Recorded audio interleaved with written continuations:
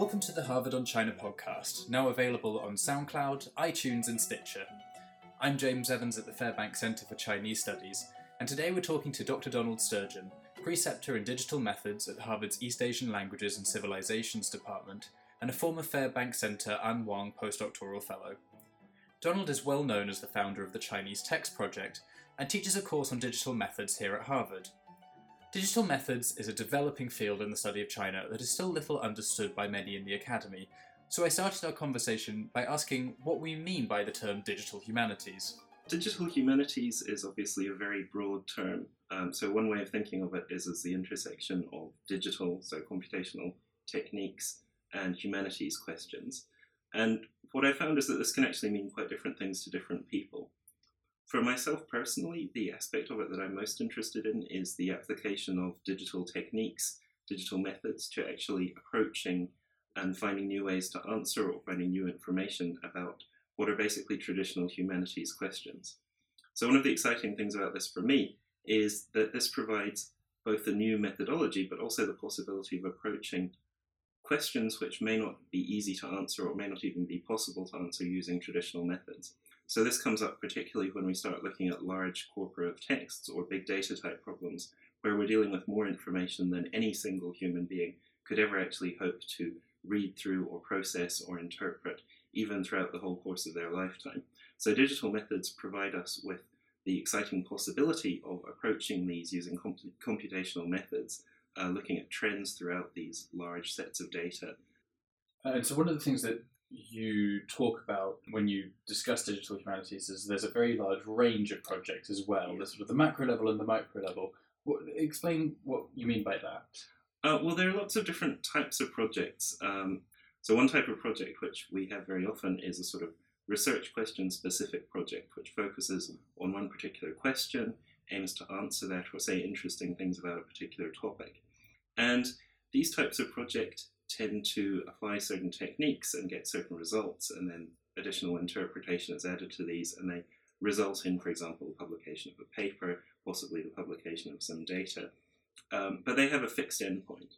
And then the other type of project is much more open-ended. The objective is to assemble and to collate various types of data or various pieces of material, or to build various tools, which aren't necessarily focused on any one particular research question, but which instead are designed to be able to facilitate other people or the same people to go and answer actually different range of potential research questions with these. So those are two of the kinds of projects that we have. And then there's the question of how the large-scale view of material maps to the small-scale view of material. So particularly when we're dealing with big data projects or large corpora of texts, one way of looking at these is analogous to the traditional scholarly interpretative method where we look at individual instances and individual examples. And the other way of looking at this, which is now possible with big data and digital humanities techniques, really involves taking a step back from the data and looking at statistical patterns and trends within it, which are extracted from the full body of material. And that's really where the power of digital humanities comes in, because this can be done analytically according to well-defined procedures, which we can look at the precise details of and analyze, but can produce meaningful trends that we might not otherwise be able to notice. There's obviously a wide range, as you mentioned, of different techniques and different projects that you can do with digital humanities, which I guess begs the question of what is the place for digital humanity? You know, is it an academic field in its own right, or is it more of a technique by which you find an answer to a broader set of questions? Yeah, so this is a very good question, and I don't think people have come up with a single definite answer to this yet. At the moment, digital humanities, I think, is sometimes seen as being partly a separate discipline, but in reality, most of the techniques are being applied in ways that actually feed into traditional humanities questions. And so there's a lot of potential for closer communication, I think, between people working on digital humanities projects and people working with traditional humanities methods, particularly because a lot of these methods, from a technical point of view, don't end up with giving you unambiguous, specific answers about your material. They still require a lot of interpretation. One of the very nice things about many digital projects is that they can really appeal to a wide audience, including both academics but also people outside traditional academia. Results of such projects, tools, databases, all of these things can be made very accessible to a variety of audiences, and different people can use them in different ways. The project that I guess you are most well known for is the Chinese Text Project, which it sounds like you set up out of just being interested in the topic. I mean, what made you decide to start a project like that? So that's a question which has a kind of surprising answer. So my original objective here with the Chinese Text Project, which is now quite a widely used digital library and quite well known and quite comprehensive in terms of its contents, was much more modest. The original purpose of this was simply as a very simple tool, a very small tool, which was going to help me with very specific research questions that I was interested in at the time. So originally, when I began the project in 2005, the purpose of it was purely to deal with one single pre-modern text. In fact, not even a whole text, one part of one text. The Maoist canons, which are a part of the Mozi, which is a classical Chinese text. And if you're familiar with this text, you'll know that it has quite an unusual writing style. It's not composed in a sort of essay format. Instead, it's much more like a dictionary or an encyclopedia. Each entry begins with one sort of head word, followed by some kind of explanation or definition or some sort of comment on that particular topic. So for me, when I was approaching this text for the first time back in 2005, it struck me, since I had a background in computer programming and databases, that this structure was actually very closely related to a database structure. It mapped very neatly onto a database format. And so what the Chinese Text Project began as was simply as a method of recording this information in a way that it could be easily retrieved and easily searched. So the original purpose wasn't to build a digital library, it was just to help me answer my own research questions and better understand the material that I was dealing with myself. The China Text Project has now taken off. I mean, it really has sort of grown into this sort of leviathanic project that I don't think you really expected it to turn into. How did it develop from, obviously you starting it as this very small scale project into what we now know as the large digital project that it is? Yeah, so you're right, it certainly didn't start out with a careful plan to build this enormous library project.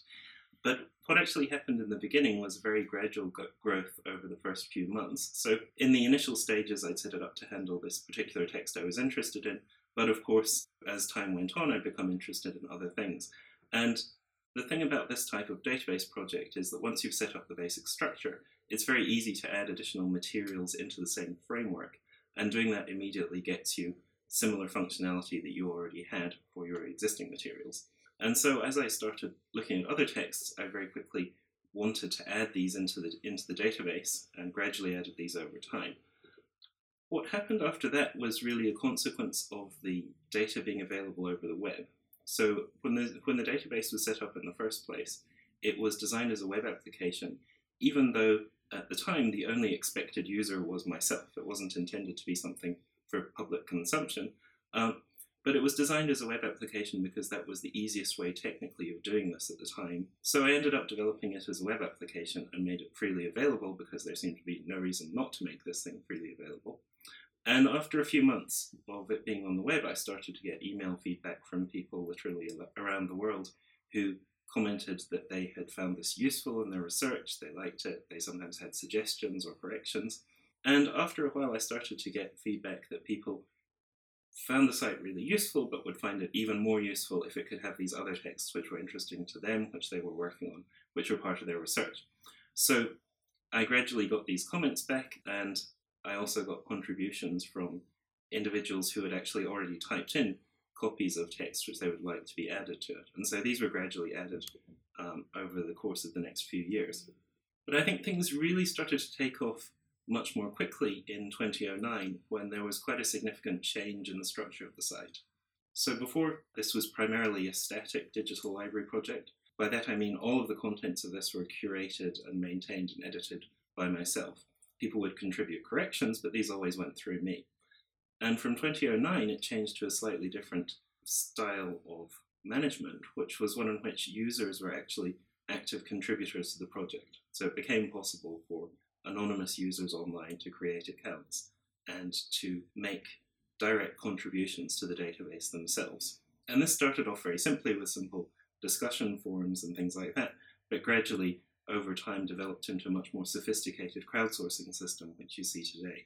And really, since 2009, we've actually seen continual exponential growth in terms of users of this resource, to the point where we're now at something like 25,000 visitors each day.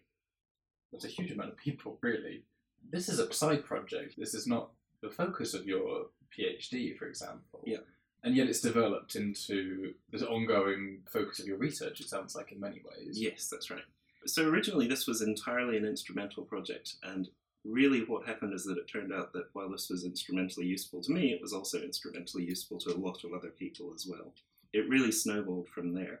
So a lot of the actual more recent development since 2009 has been partly influenced by my experiences with the earlier static format of the site. So one of the issues with the static database is that the entire design methodology is not really scalable to large amounts of material.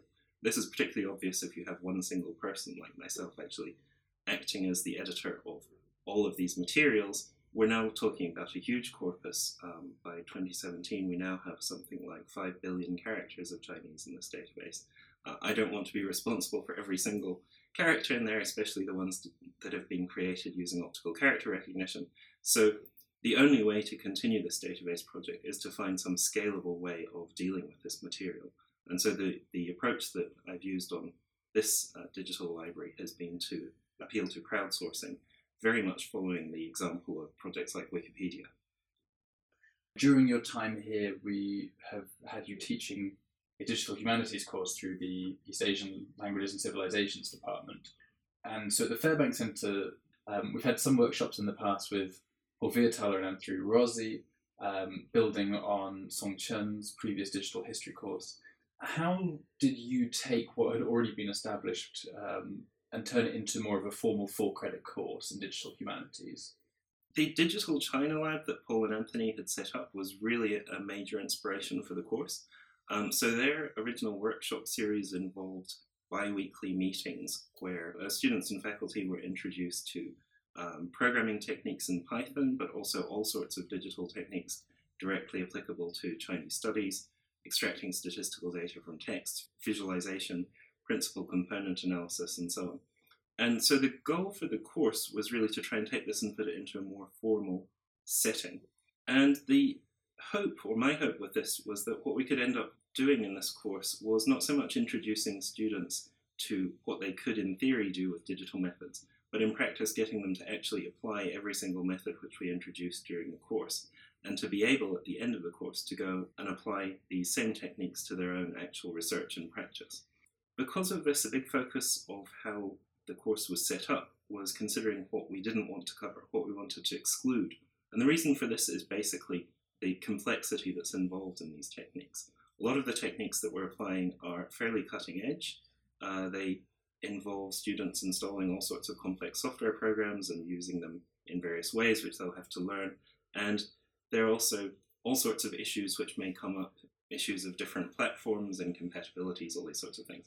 What we don't want to be doing in the course is to be introducing any additional complexity. And for that reason, at the start, one thing we did was to standardize on Chinese as being the only language which we would actually consider seriously in the course. So this allows us to exclude all sorts of things like word stemming, which are very important to natural language processing of other language types, but not to Chinese. And on the other hand, to deal with issues which do come up with Chinese, like encoding, character sets, fonts, and so on. So in terms of actually structuring the course, one thing which made the course much more consistent throughout was borrowing the idea from Anthony's and Paul's workshop of having Python programming as a kind of backbone to the course, which was something which we came back to almost every week throughout the course. And the reason for doing this was really that this tied all of the individual techniques that we were going to cover together. Because this is something which, when people actually try and apply these techniques in their own research, they're going to have to use some kind of technique to actually get their data from point A to point B. And by using Python consistently throughout, what we ended up with was a course where Python wasn't actually the focus of the course, but by the end of the course, everyone who participated would have obtained a good enough knowledge of Python, a sufficient level of familiarity with it to actually be able to write the kinds of programs which they would need as humanities scholars to actually deal with their research. So the goal wasn't to teach Python, it was to teach the smallest amount possible of Python, which would allow them to achieve these goals. You mentioned briefly that one of the outcomes of the course was to try and have very sort of tangible projects that students could work on. What are some examples of some of the projects that you've seen students attempt? Yeah, so the student projects, the students were given a lot of freedom to choose basically whatever they liked, as long as it included some element of Python programming and some of the techniques that we covered in the course, and they were encouraged to do this, to apply these to their own research. So we had a lot of really great examples of student projects in the class. One of them focused on text reuse in the Zhuangzi. So in this project, the first part was identifying text reuse, so identifying instances of similar passages, similar pieces of text within the whole text of the Zhuangzi, and then identifying also in other texts where similar parts of the Zhuangzi are reproduced or appear similarly, and mapping these relationships. Identifying this was the first part, and then the second part was a visualization of how these things went together. In fact, this was done using network graphs, and we ended up with an interpretation of reflections on what is the significance of this, where does this reuse come from, what explains it. So that was a really nice project. Another project which we had, which was very good, was a project on the Hong Lou Meng. So this was quite a different project. This looked instead at relationships between characters in this play, how these relationships changed over time throughout the course of the novel. And we also had in this project an analysis using principal component analysis of authorship of later chapters. So looking at whether there are statistical facts about the makeup of the chapters of the Hong Lou Meng that might weigh into the argument as to whether the later chapters were of the same or different authorship as the rest of the text.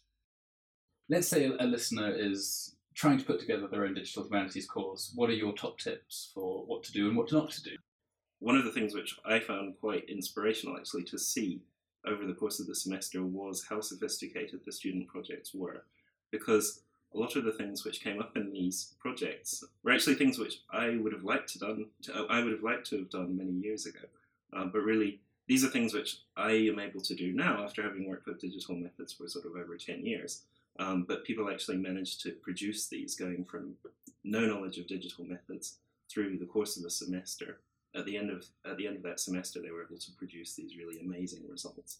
So I think one of the things that shows is how feasible it is to do these things as long as you're building on the results that other people have made available. So building on open source projects, building on open source content, and following a consistent pattern where you're repeatedly going back to something like Python and adding various bits to it over the course of a semester, it does become possible to build up to quite sophisticated, in fact amazingly sophisticated results in a short period of time. So for the last part of this podcast, I want to ask you about the future of digital humanities. So at the Fairbank Centre, we've prioritised digital humanities as one of our strategic priorities.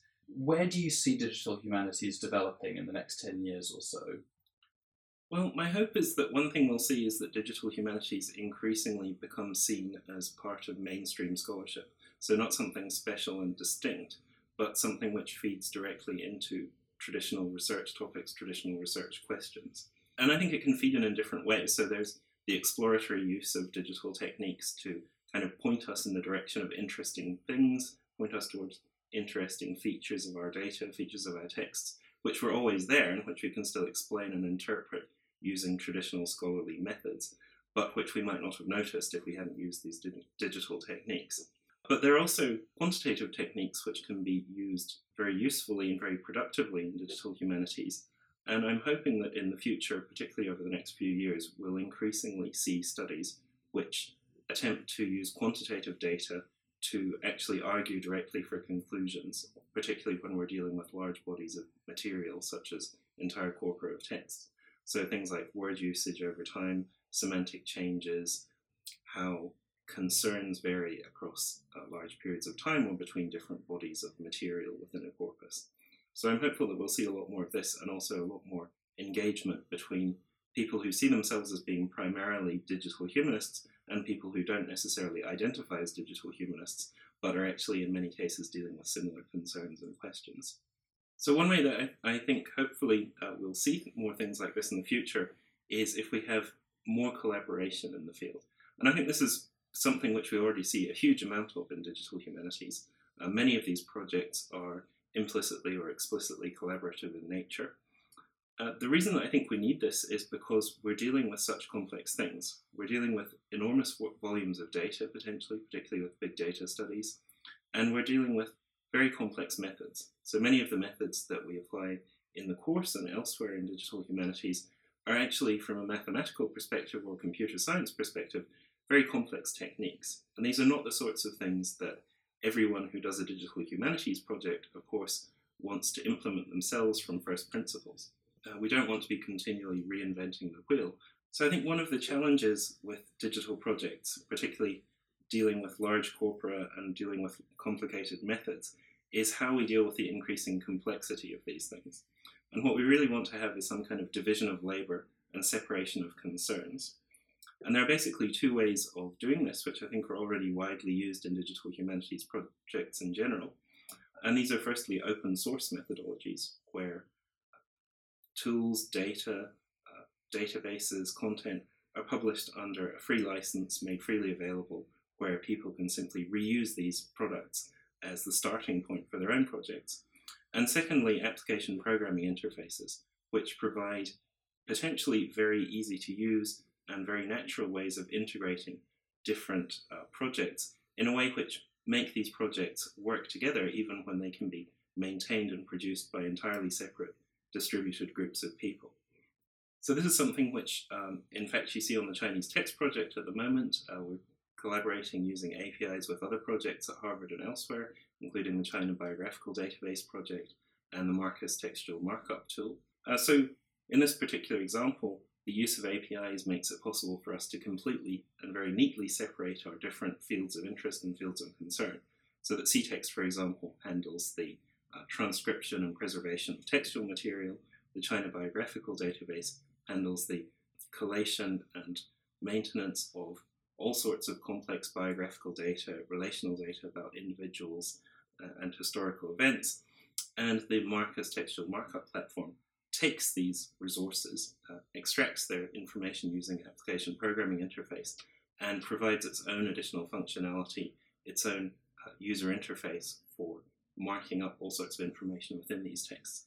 And by doing this through APIs, it makes possible the collaboration in a decentralized way so that we don't all have to be repeating each other's work or copying each other's work, but we can each contribute to something which from a user perspective is acting as if it's a much larger whole. Donald, thank you so much for coming in today. Thank you. Don't forget to subscribe to the Harvard on China podcast, now available on iTunes, SoundCloud, Stitcher, and other podcast providers.